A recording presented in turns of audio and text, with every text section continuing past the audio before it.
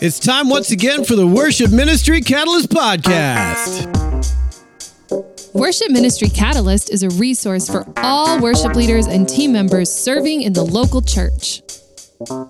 So take a seat at the table and join the conversation as we discuss all things worship, from team dynamics to technology and song selection. And now it's time for the show. All right. Welcome to episode 213 of the Worship Ministry Catalyst. I love hearing those guys' voices, and I look forward to coordinating a time when they can real quick. Because my wife and I had this conversation actually just this morning. We were debriefing on my 50th birthday, like what that was, how that was celebrated and such.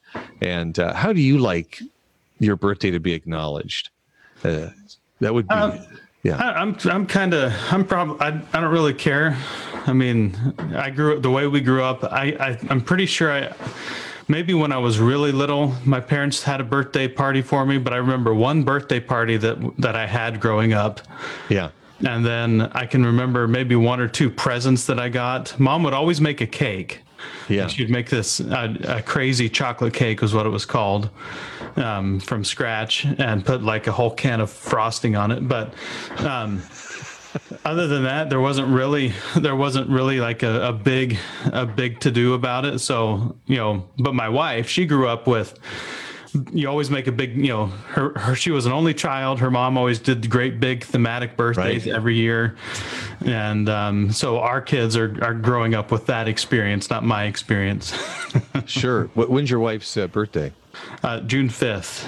Okay. So right at the end of the school year. Yeah. For those of us who have summer birthdays, my best friend's birthday is August 3rd. So he just... 5th, August 5th, 1 week after mine. And he's like, we didn't get parties. I didn't get parties because my birthday's in the middle of the summer. And there's this kind of like, all right, well, I'm used to nothing. Right. So anything is fine, right? Right. At least for me. Well, I will say that when I had my birthday, my pandemic birthday, I'm like,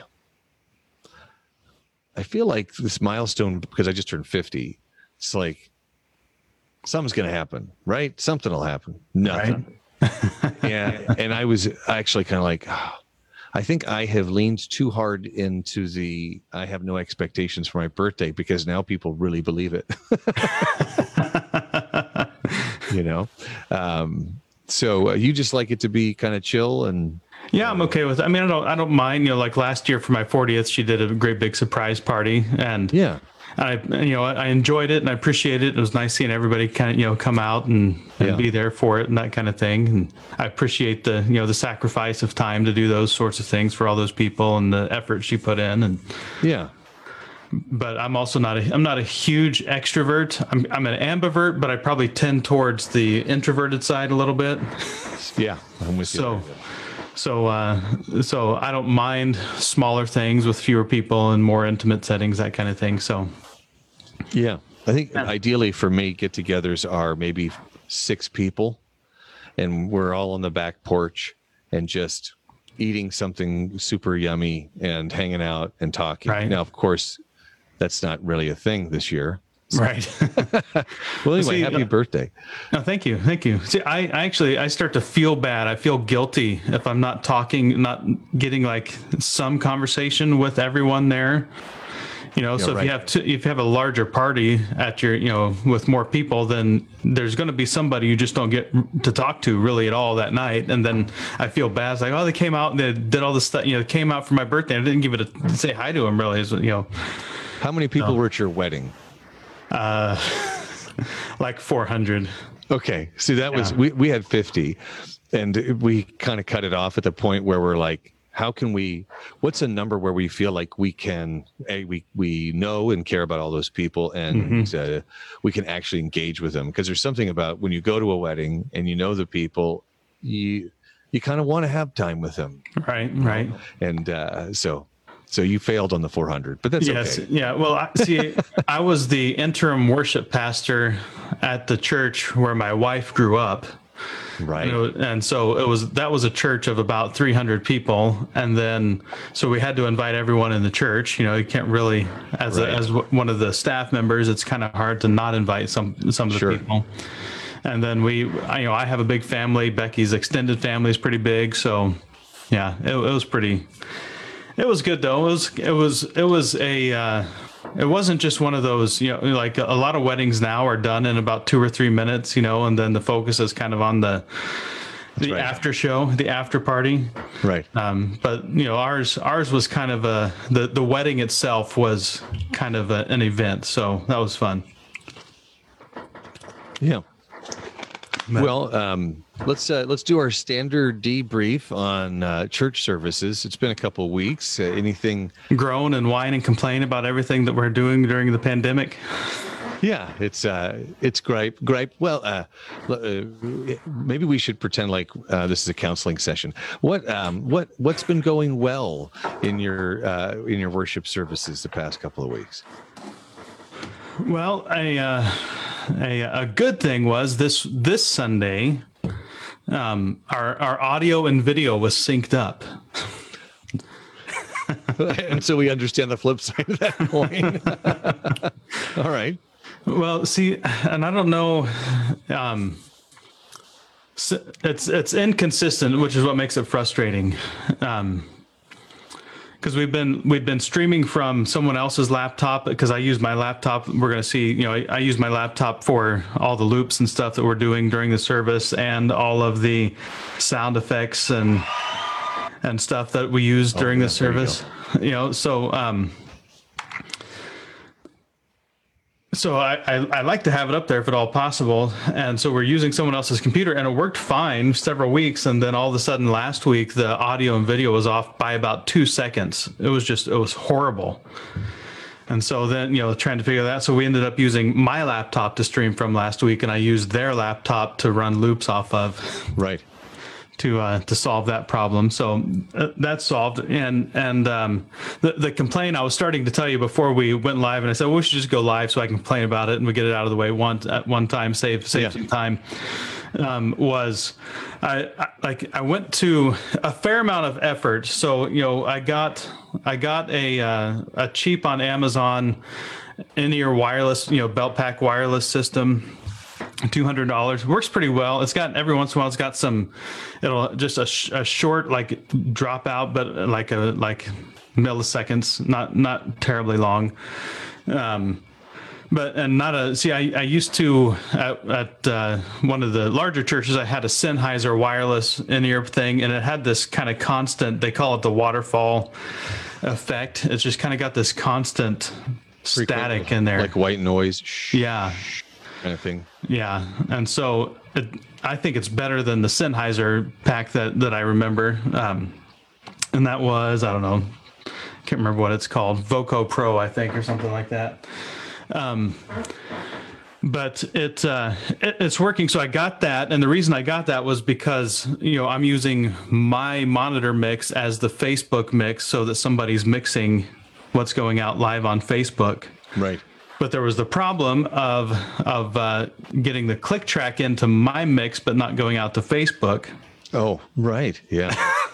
Right. And I still don't know what happened, other than maybe somebody accidentally messed with my monitor mix, or I did it not knowing, but I was pretty careful not to turn up the click track in the Facebook. So I on the I guess on the right channel, I used a 1/4 inch splitter wide in a totally different aux mix. So I'm using 3 aux mixes for my monitor.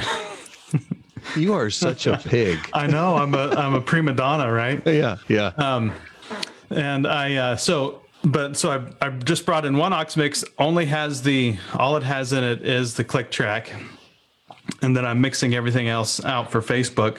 I was super careful not to turn it up. And then I went to listen to the mix, and you're going to hear the guy. Intro 2, 3, 4. And I was like, no. And somebody who's listening is going, Who's that guy? Yeah, where's that coming from? What? Yeah. And so I went and turned the soundboard back on after the service when I saw that, and somehow on that mix it had gotten turned up just a little bit. So, yeah. So, but other than that, and it was clipping just a little bit, but the week before it was way too quiet, so I overcompensated for it. So I just have to find a happy medium. But what's your soundboard? PreSonus, the 32.4. Oh, okay, right. AI, one of the Studio Live series. Yeah. All It's right. discontinued, but it's still working great for us. We love it. It's got all the digital connection. I control the sound for the most part. We've got Ryland is mixing the front of house, but then like all the stuff I'm doing over my laptop for Facebook and just mixing from up in front, which I guess a little inconvenient, but it's working. It's working, so that's all that matters. Yeah, it's amazing the kind of tangled mess of. You can imagine what's behind the virtual computer, let's say, of all the cables that are running to make it look to the outside person as if it's a seamless operation. Right. So much work goes into making it look like it's not that big a deal. Mm-hmm. But the chaos behind the scenes is amazing. Yeah. Well, I'm glad you got that to work. And we installed some. We don't have it. Our sanctuary is completely black. We don't have any natural light, so we installed some cheap Amazon lights, stage lights this last week to brighten it up a little bit. Yeah. So it's just, for me, the whole time it's just been just every week taking a step or two forward in the right direction to get it. At some point, it'll reach a status and it'll be, or stasis and be, we can live with this for a while. Yeah. Well, you can plateau for a little bit and not feel like you're giving up on quality. Right. Yeah. You mentioned lights. One thing that we did a few weeks ago, I can't remember, did we talk about the, no, I can't remember what they're called, the settings, the digital settings for light. Like the Kelvin, is that what you're talking about? The color temperature? Brightness, where the brightness compensation in photography. Oh, ISO. Yeah, we talked about that. Mm-hmm. Yeah. So, we were trying to figure out how can we get enough light into the sanctuary so we get the ISO number down to 100. And at some point I went, shop lights are really cheap. Mm-hmm. And so we went on Amazon and bought a whole bunch of these screw-in shop lights that have 3 LED heads. And we bought, we had, 6 different slots we could put them in. And so we just have this wash of bright LEDs across the stage, and it was like I think they were like $25 a piece or something, and so for about $150, we got, our lighting is great now, and the quality is so much better now because of that. What's the name of your church? Can I go look it up? Yeah, Open Door Community. So if you look up our most recent service, our pastor actually he forgot to turn those lights on until so the first 5 minutes is of the service. We started it early. You're going to have to fast forward because otherwise it's just us showing slides on a TV for about 5 minutes, with me playing guitar in the background, just to be doing something for the people in the church who were staring at me, wondering why Joe's up on the stage. So, and then are you Brian YouTube? Yeah, YouTube. Yep. Okay. Did you find it? We're Facebook. So I was looking on Facebook. No, we're on Facebook too, but it'll be easier probably on YouTube.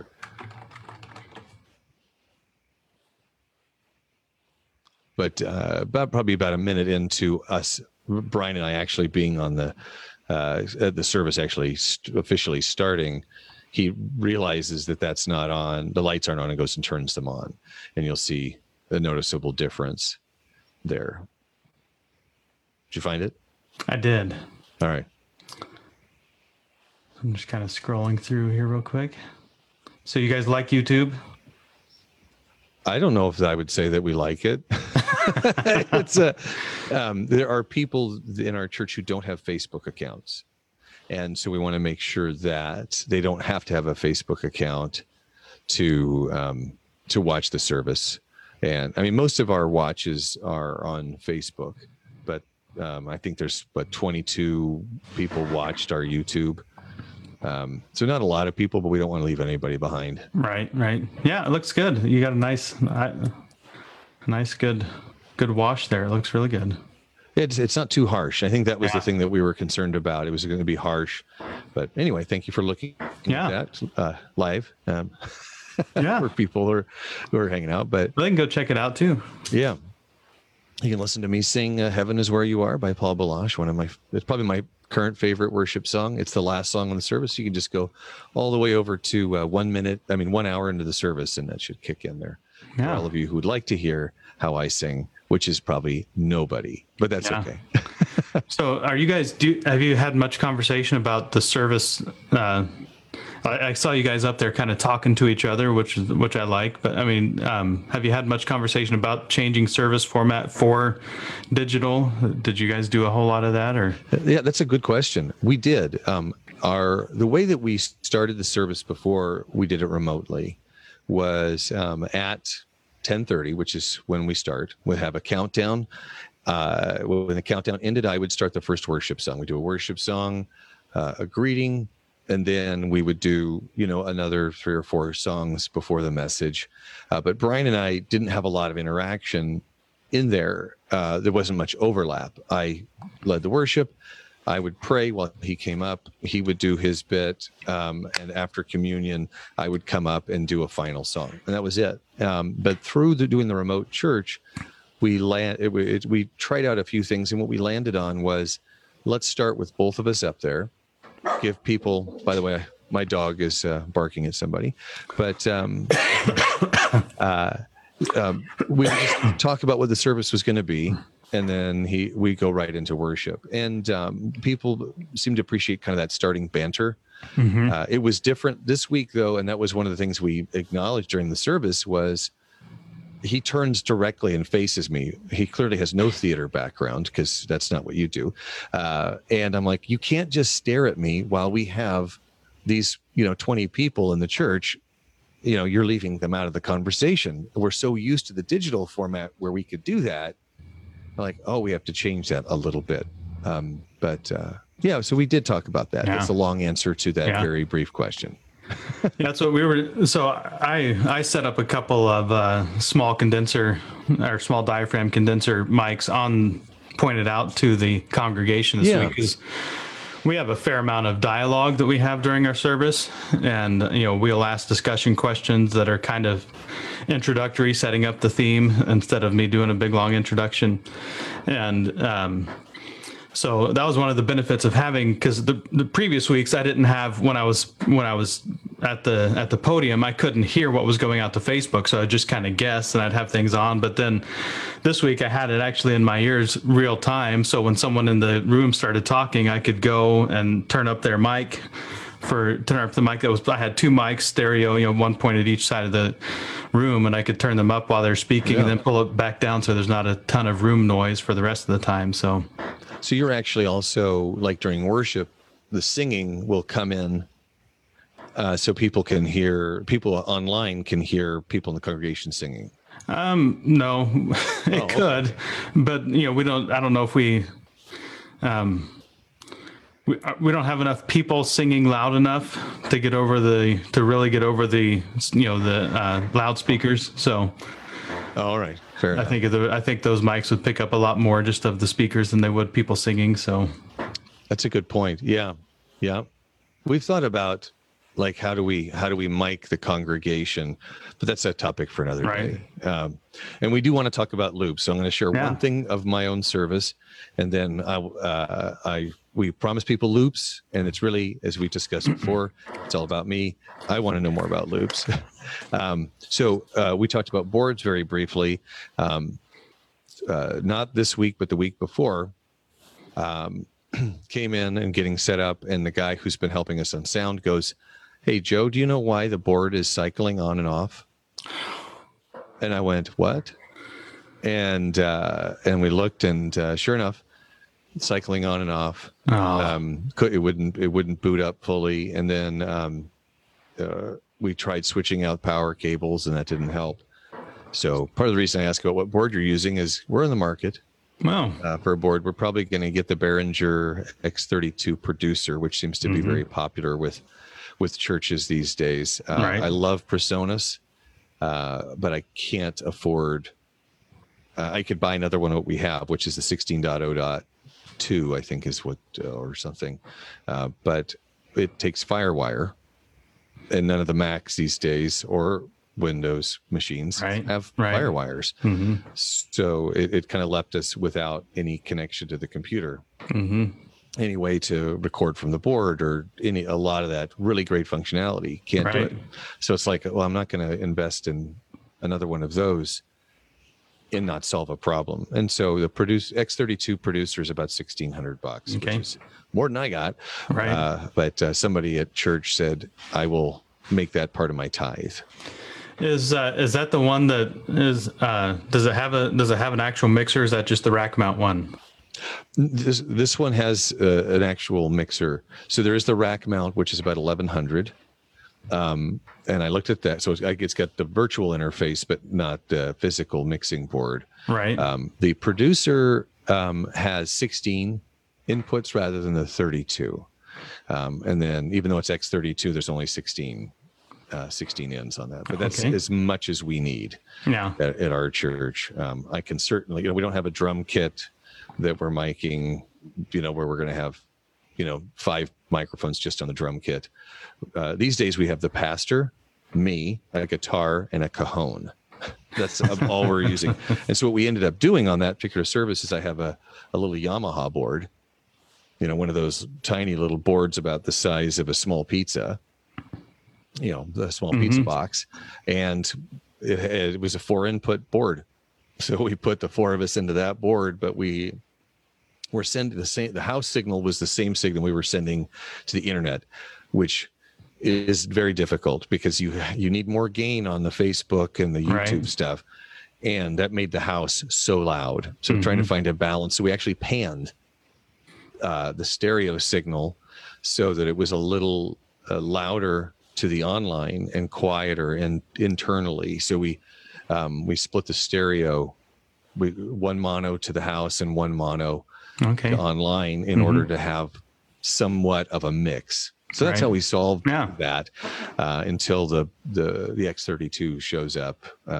Not next week because I'm on vacation next week, but the week after.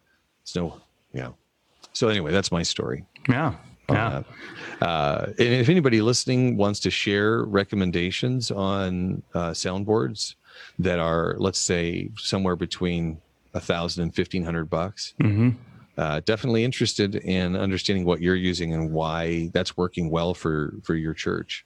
Always interested in that stuff. Now, loops. Can we talk loops? Yeah. So we're kind of talking about, how in depth to get. So I think I'll just kind of do a surface, fairly surface. How much time do we have? I'm trying to keep track of time here. We have been talking for. Oh, here's my mouse. It actually doesn't tell me. Did you press record, by the way? No, I didn't. Neither did I. So I'll take. I'll just take the signal off of. I'll strip. If you'll send me the video, off of the video. Yeah, if you download it, I'll grab it from there. Yeah. But we've been talking for about 20 minutes. All right. So I'll try to keep it about 15, 20 minutes. We can talk about it, have some discussion. So let's see, I'm gonna share my screen, right? Yeah. And while you're doing that, one of the first things that I just thought I would ask to kind of facilitate is I'm literally a worship leader who has never used loops, but I've always been intrigued by them because a lot of my worship leader friends, my virtual friends, through social media and stuff, will use loops. And I'm curious, what are the circumstances why would you use a loop? What is that adding for you? So we're using loops right now because, we've the whole time I've been here had a pretty good band, good solid band, solid drummer, but we and I think I've shared before at the beginning of this year, we lost our drummer and our worship leader. And so, we're just kind of, we still have an electric guitarist, an acoustic guitarist, myself, sometimes bass player, another keyboard player, and a couple singers. So it's still a fairly, full band, but all the songs we know, are built around, the style of the recording, drummer and all that stuff. And so, right. During when we were all I wasn't at home, but when everyone was at home, we were rearranging songs in a more laid back acoustic kind of a feel, and we'd just take a week and work on one song. That's right. Yeah. But now that we're back to, we're doing 2 songs a week now, without a midweek practice. And so like we kind of have to do what we know. And so we're using, there's a lot of loops on Loop Community. That's where I go, loopcommunity.com. And so what I do. We're not sponsored by Loop Community. No, we're not. But if we're open to that. Yeah. They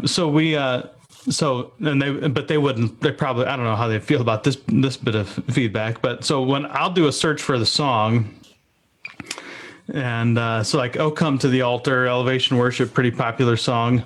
Great song. Yeah. They've got their master tracks, but a lot of them they'll have community tracks that people in the community have recorded and uploaded. Oh, okay. And that are available for sale. And so the master tracks, they're great. They sound great, but they're expensive, right? Right. Okay. So let's see. This one is $30. Okay. For one song. But the community track for "Oh Come to the Altar," there's a separate Loop Community one for $20. And then if I get someone, and they've all got ratings, so you don't have to rely too much on listening to every single one of them. Here's one for $15. So I try to find ones that are $15 or less if possible, because I'm not rich. And neither is your church. Yeah. Right. And so, but you can listen to them. You can listen to the multi-track version on their website, and you can actually mute the different tracks. Let me see. Let me add Chrome in here to, to loop back so you can hear it. Sure. But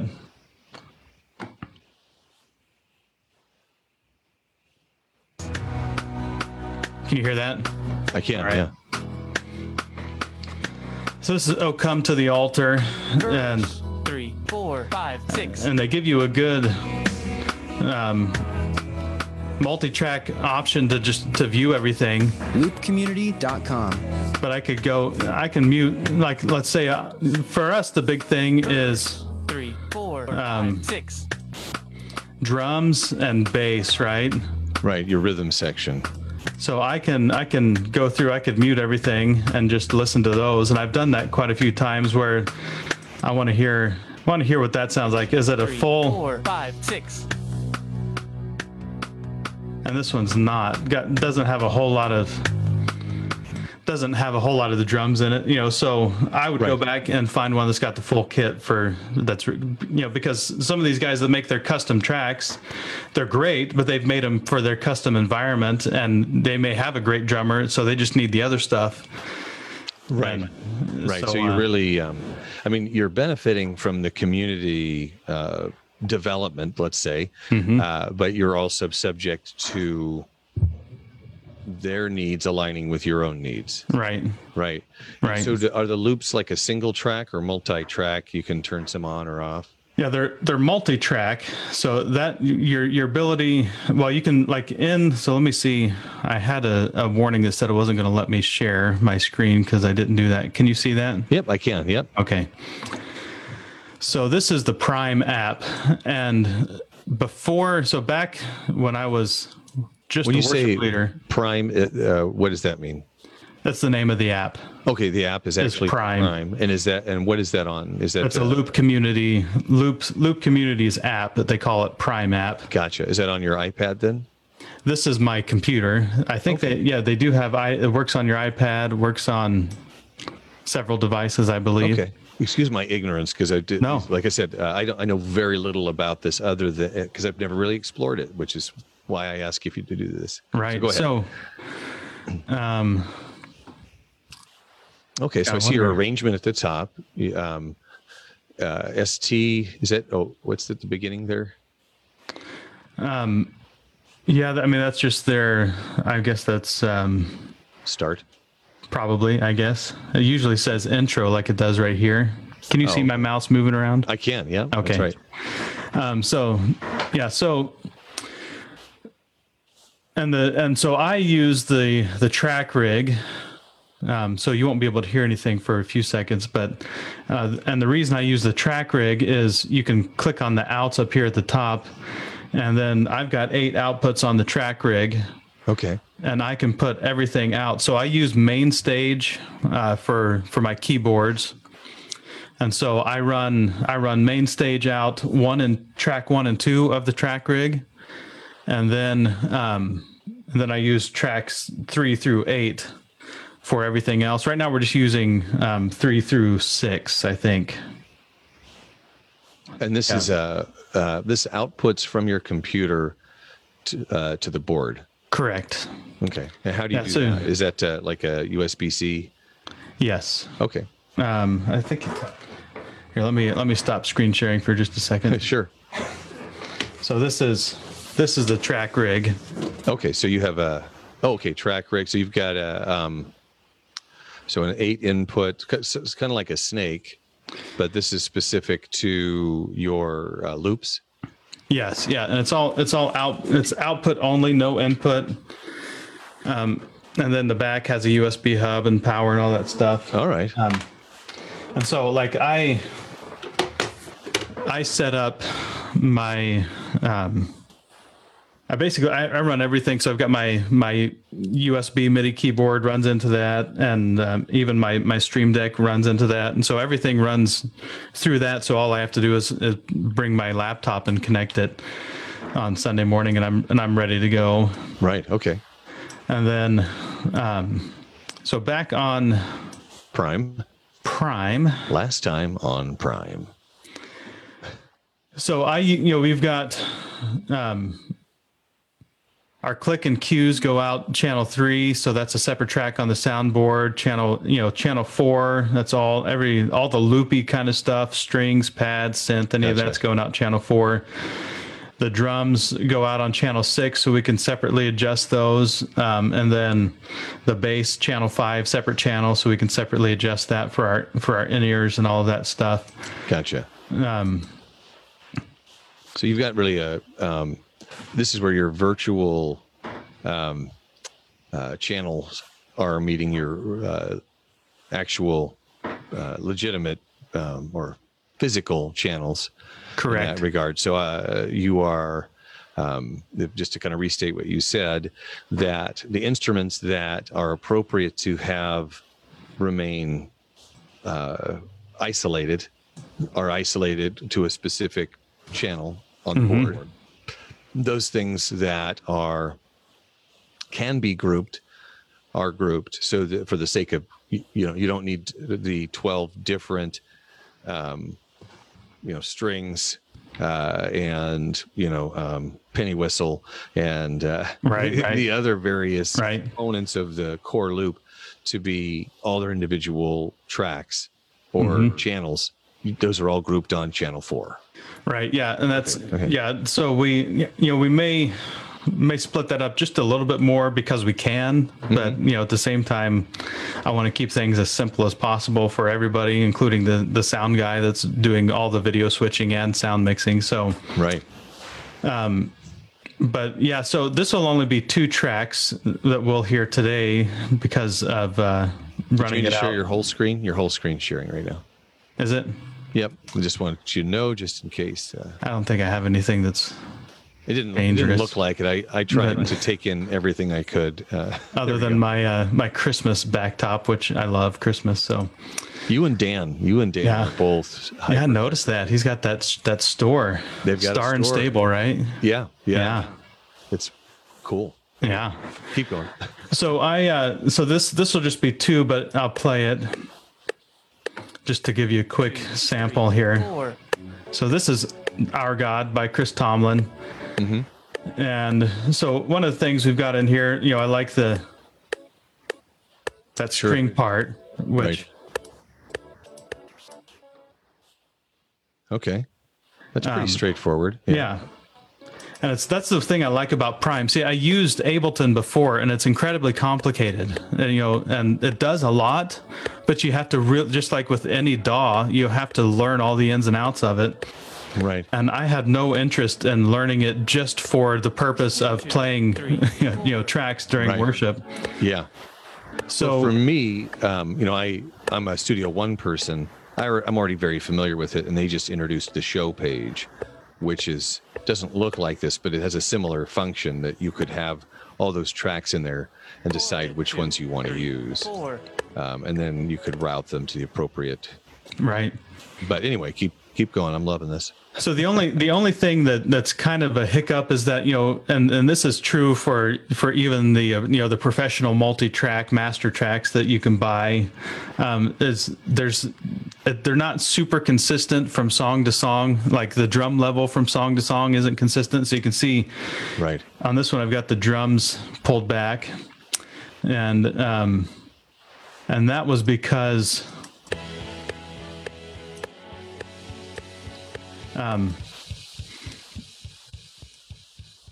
they're super hot on this track, right?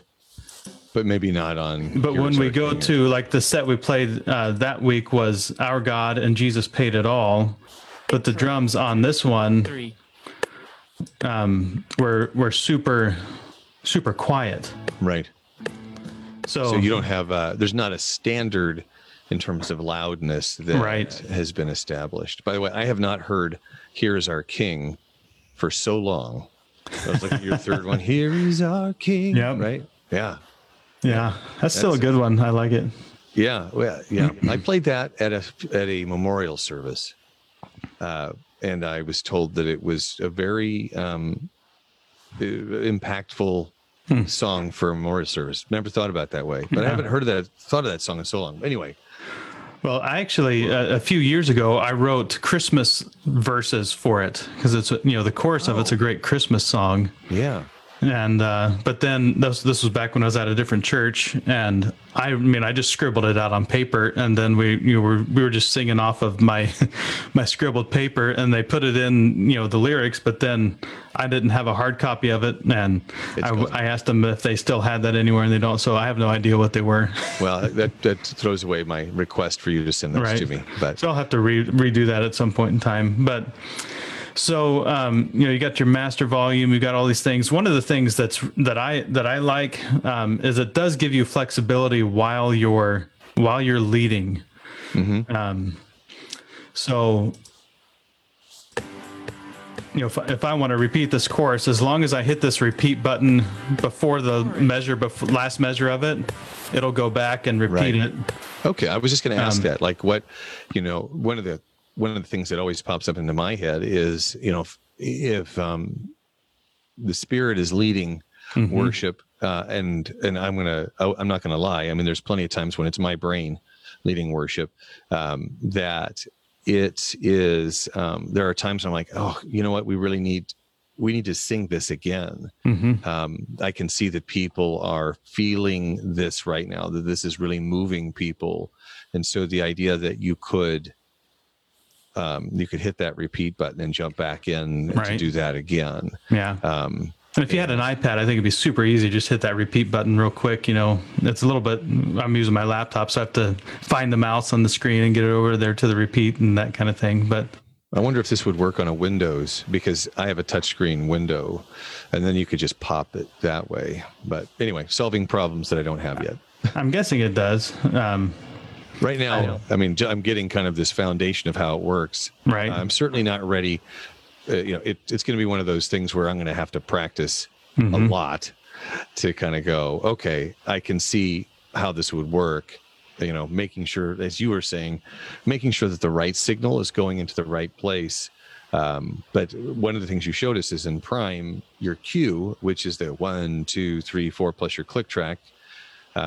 You could have those going through through the monitor mix, and leave those out of the house. So yeah, I think that's really intriguing, and so you can really flesh out your sound even if you're a small church, Right. and you're not tied to. You have the visualization of your arrangement, which is very helpful to me. When I created my own loops, which I did, and they really weren't loops. It was really. I did this for a Paul Baloche Easter show. He sold this a few years ago. And when I say a few, I mean 7, 7 years ago. And I went into a notation software and I created notation of the whole thing. Wow. Then I moved it into my DAW via MIDI. And then I made, I had the bass separated. And so I had piano, and then I had bass, and I had simple drum loops. And so I had all that. The issue is that I had no control over it. And so if I lost track a little bit of where I was at in the song, train wreck. Right. Right. And so we did it for this Easter service. We didn't have good monitors, so I couldn't hear it very well. So we were out of sync with the music, and it wasn't a train wreck, but it certainly would have been a lot easier with something like this. And we're not selling, I want to be clear, we're not trying to sell anybody anything. Right. It's really more for me to kind of have an understanding of how I might utilize that. So it sounds like a lot, you're not creating a lot of your own loops. You're really leveraging, you're taking the songs you do the most, you're finding good loop arrangements on Loop Community, and then leveraging those. Is that? Yeah, for the most part, we're talking about doing some of our own, and that's one of the things that is also nice about this is that you can. I'm going to show their website here. Is you've got your account, and up here there's this little cloud upload. Yeah. And when you click on that, it brings you to this page where you can upload your own tracks. Right. And I haven't done that yet, but what I understand from it is that you basically you bounce out every track from your recording, just like bass, everything you're doing. Zip, label it well, zip that into a file, and then upload it here, and then that'll show up in your Prime when you open up Prime the next time. You go to this add a song, and see I've got one here that I haven't added.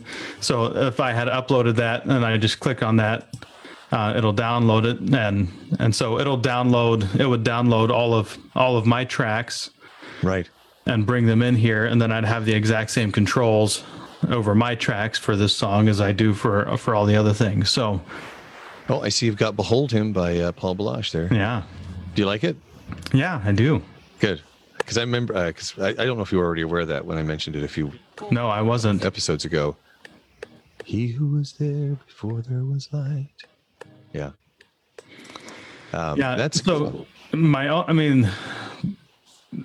only real. There are a couple things that would be nice, especially when you're using the track rig. It would be nice if you could, if they had a way where you could just kind of set a template or a default setting for some things. Okay. So like for every song you bring in, you have to go in and set up the outputs for it. Okay. So like if I could, what would be great would be if I could go in and say, I always want the cues and the click on channel 3. I always want the drums on channel 5 or 6 or whatever it is. I always want the bass on channel 5, and I want, then even just having those 3 things, and then just having a default for everything else to be, channel 4. If I just had that capability, that would be a lot simpler. And then, so like, we use this for our click track now because I don't have a separate input for the metronome. Right. And so like this one, 10,000 Reasons, that's just a click track. You can see like, oh yeah, if I could just set up a default for the click to come out the right channel. When on this last Sunday, when I did that, I didn't think to set the output, and it was coming out my keyboard channel. And so I'm playing through and I'm hearing it just fine, and all this stuff. And then people are like, where is that click track coming from? It sounds like it's coming from out here. And so I pull out my headphones and it's coming out the front of house. So luckily we caught it before service. But it is, it's that kind of thing where if you're not really paying close attention, you'd still be hearing it in your ears just like normal because everyone's got in-ear monitors, and you could be, blasting everybody with the click track for it. So it'd be nice if there was just a way to set that up as a standard template setting. The guy at the soundboard would have no way to stop that because it's all controlled from your right. So I could see that how it might. Mm-hmm. So you need to be cautious about it. Right.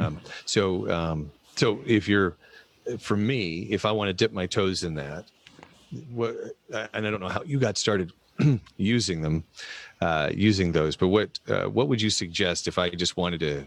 And I didn't prepare you for this question. No. And I'm treating you as the loop expert. Yeah, which I'm you not. have not presented yourself to be. No. But, so if I wanted to get started, I'm offended by that, by the way. Oh, okay. Well, sorry. You can tell I mean it, right? Right. So deep, sincere apology. Yeah. Listen, I'm really sorry. Thank you. I'm so sorry I offended you. That's better. Loop Master Lindner. That was very deep. Oh, I'm sorry. Very sorry. I don't know why I got a lisp when I went higher, but right. But I'm interested in exploring this a little bit.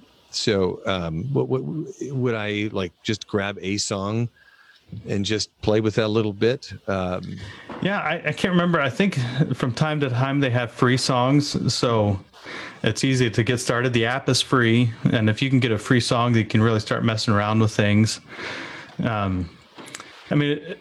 Having some kind of interface that has multiple outputs is good. So even if you just had 4 outputs, 2 outputs I think is pretty limited because you have to have one of them for the click track.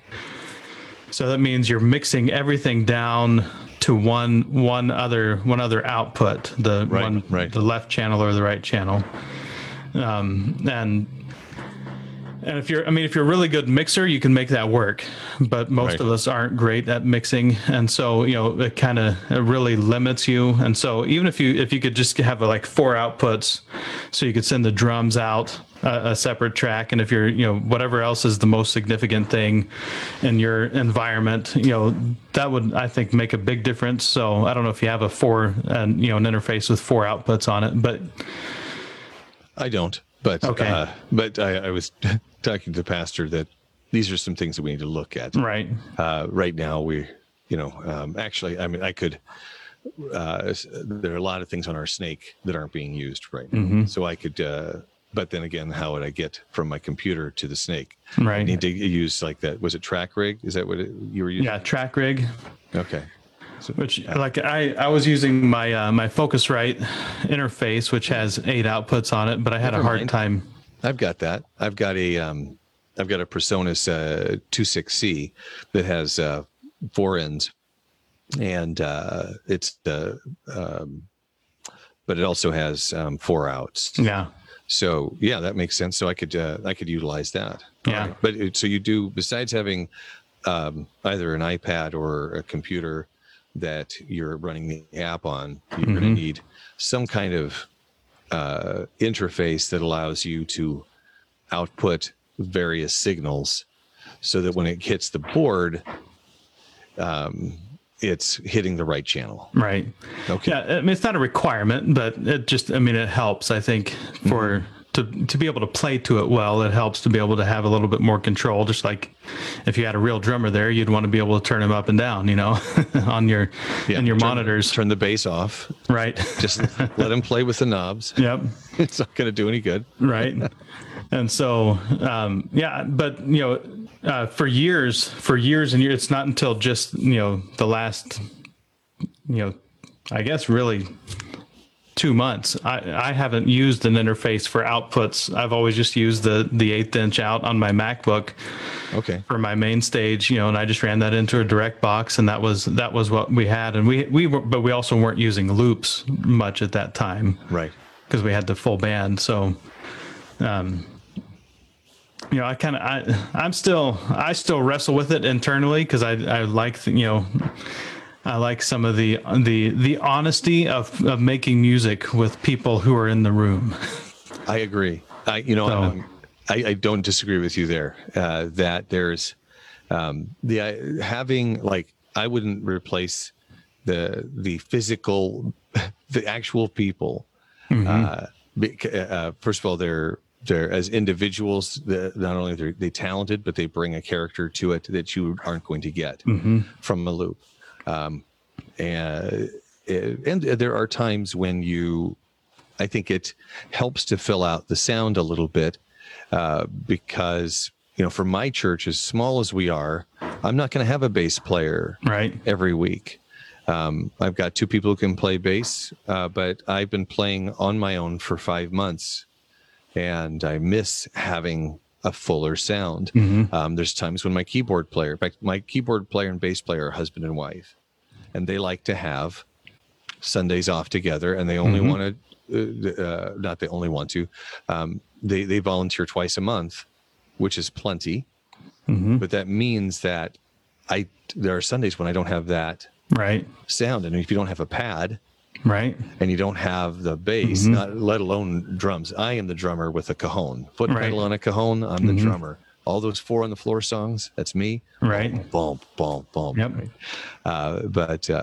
So, and just modern worship in general. One of the things like this, our God, it's our God. Yeah. So I don't know if you saw this, but there are eight,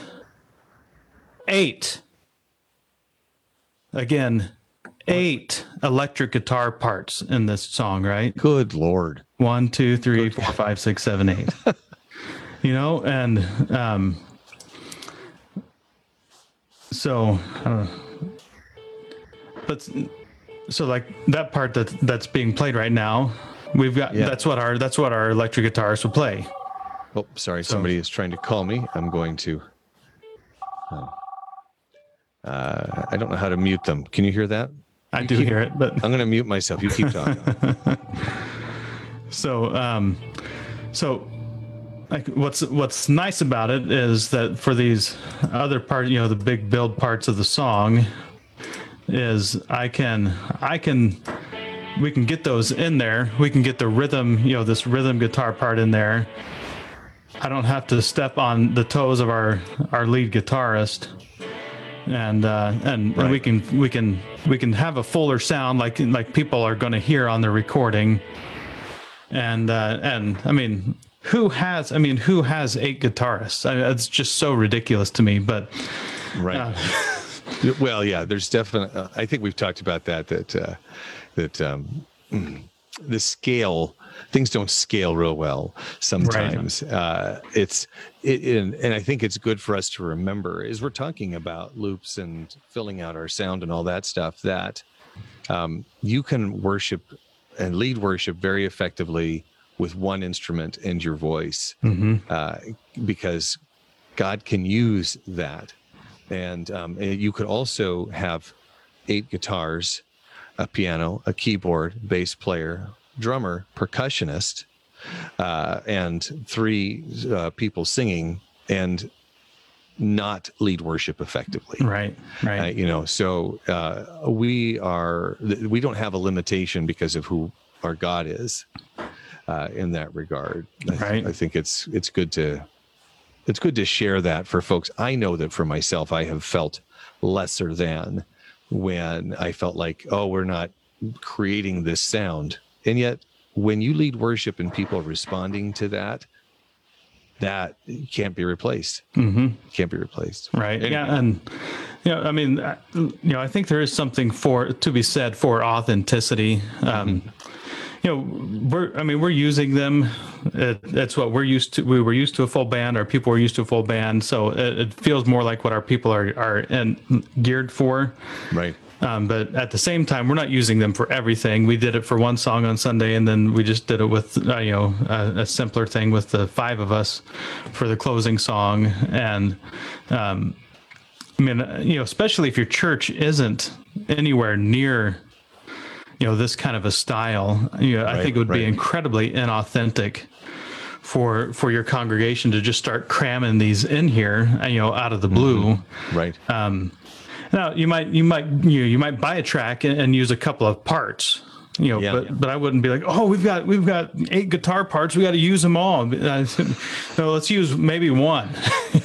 If you're not used, if your church isn't using electric guitars at all right now, then maybe you don't use electric guitars. You just add you add a drum track, or you add a bass track, or you just add the synth track. Whatever it is, like that one. I think on Our God, you could have a pretty good sounding song with everything turned off.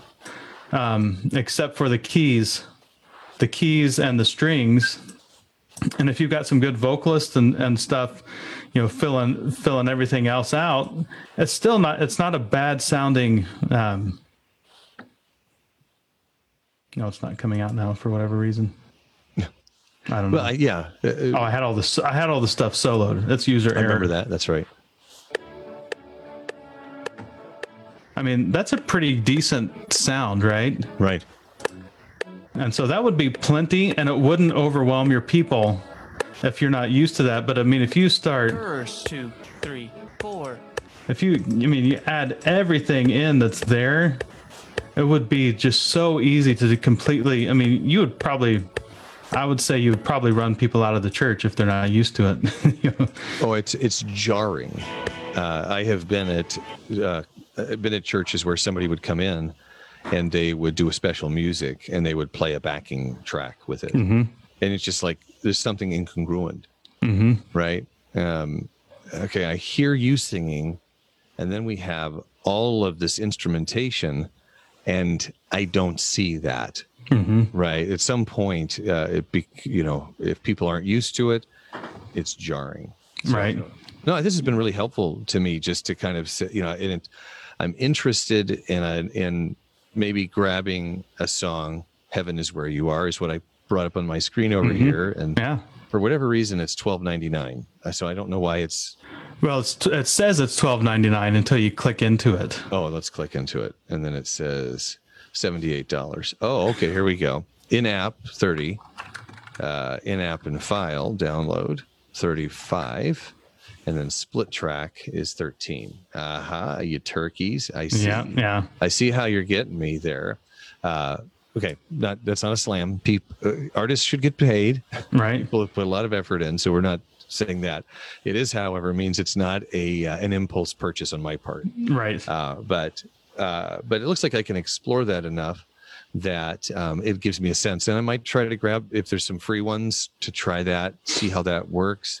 But there is a community track by Dave Gerhardt that's got everything in it. Well, let's take a look at that. Is $15 in the app. So you see songs, Behold Him, and community track. Dave. Oh, look at Dave. There's Dave. $10 for Dave. Yeah. And $20. All right. Well, I'm gonna. Yeah. Well, the $20 version is where you there's the in-app, and it says in-app and file download. That's where you actually download all the multi-tracks. You get the stems. Yeah. So you could bring that into Pro Tools and anything you want at that point. But the in-app only is for their Prime app, which is $15, so $5 cheaper. And you also have the option down the road to go back and upgrade any song for the $5 if you want to, if you needed to have all the multi tracks for some reason. Right. Interesting. So yeah, I'll listen to Dave's version and see what's there. I think it would be for $30. It would be hard to justify if I just wanted to fill out with drums and bass. At that point, I might kind of. I think there's certain things where I might consider making my own, but I can. If I'm willing to do that. I mean, I could even play the bass to a track and then upload that to Loop Community and bring that in. I just play it to a click track, so it's there. But it just opens up a lot of options for those of you, people who are creative, and as I mentioned earlier, creativity. I don't know if I said this to you. Creativity often comes out of constraints, right? When your options are taken away from you, you figure out how you can do more with the few options that you have, right? And maybe some things you wouldn't have thought of in that way. So I'm excited. I'm gonna check this out. I'm not gonna take it as homework yet. I'm not gonna commit that I'm gonna come back and report to you what I've done with loops, but I may. Yeah, that's one of the things I've mentioned. I have multi-tracks for all of the songs that we recorded during the lockdown, whatever you call it, quarantine, I think is the generic term. It's not technically quarantine, but that is what people called it. And so I was trying to use one. So I was hoping I was going to have an example to show this week of Build My Life. I think it's Pat Barrett. Yeah. That we did, and so I was going to go through the whole process so that I could walk people through it here. Maybe next time. Yeah, so I'll be able to. So I will at some point in the very near future. We're going to use one of those songs. The guy that sings that song. This was his first Sunday back, and so he wasn't sure that he'd be able to sing it. With everything, because he hasn't been singing. He hasn't sung in like 3 or 4 months, so he's just not. Wow. He's not in good vocal shape. But I could theoretically, according to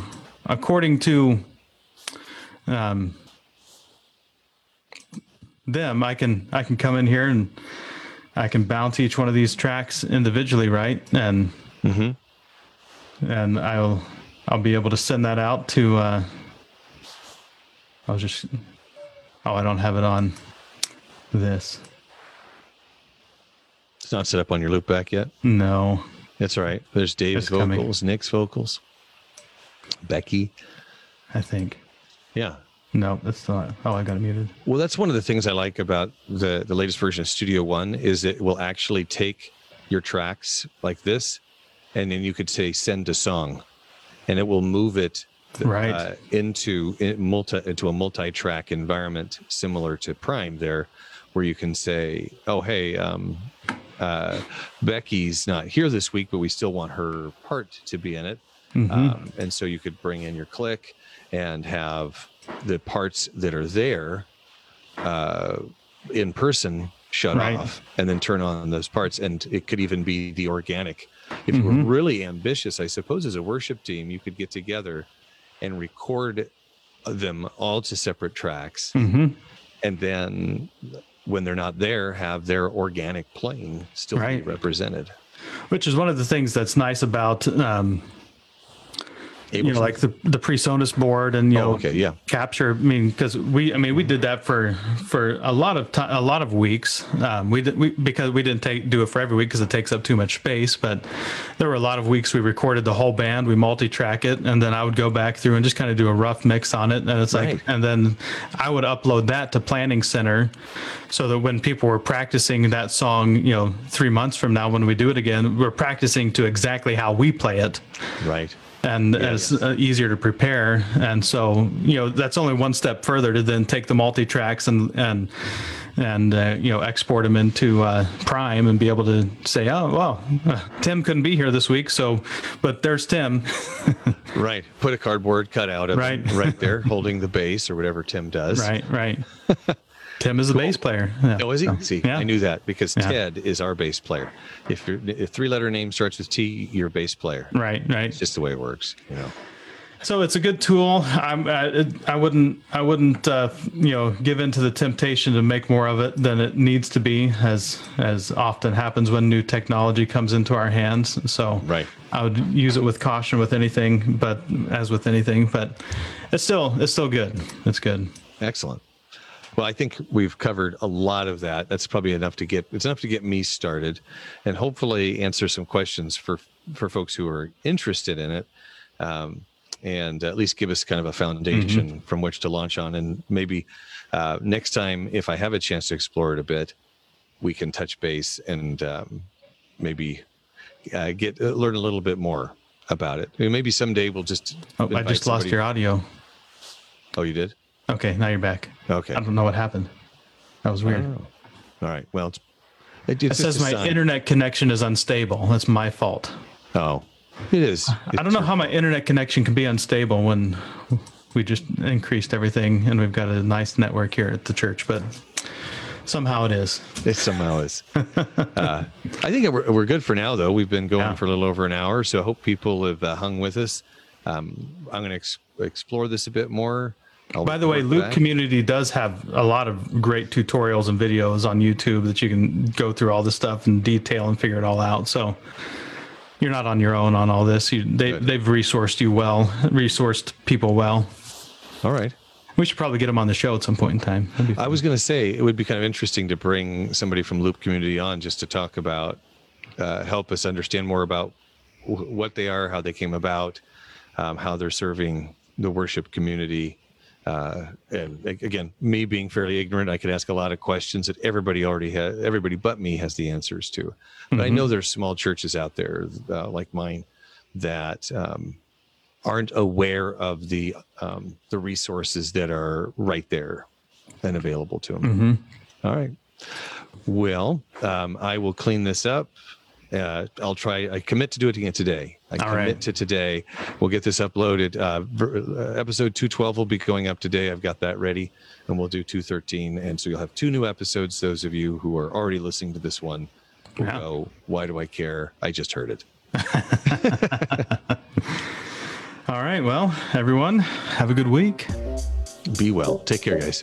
Thanks for joining us once again on the Worship Ministry Catalyst podcast. And make sure to add your voice to the conversation. You can find us at twitter.com/WMCatalyst. On Facebook at facebook.com/Worship Ministry Catalyst. Or head over to worshipministrycatalyst.com and drop us a note.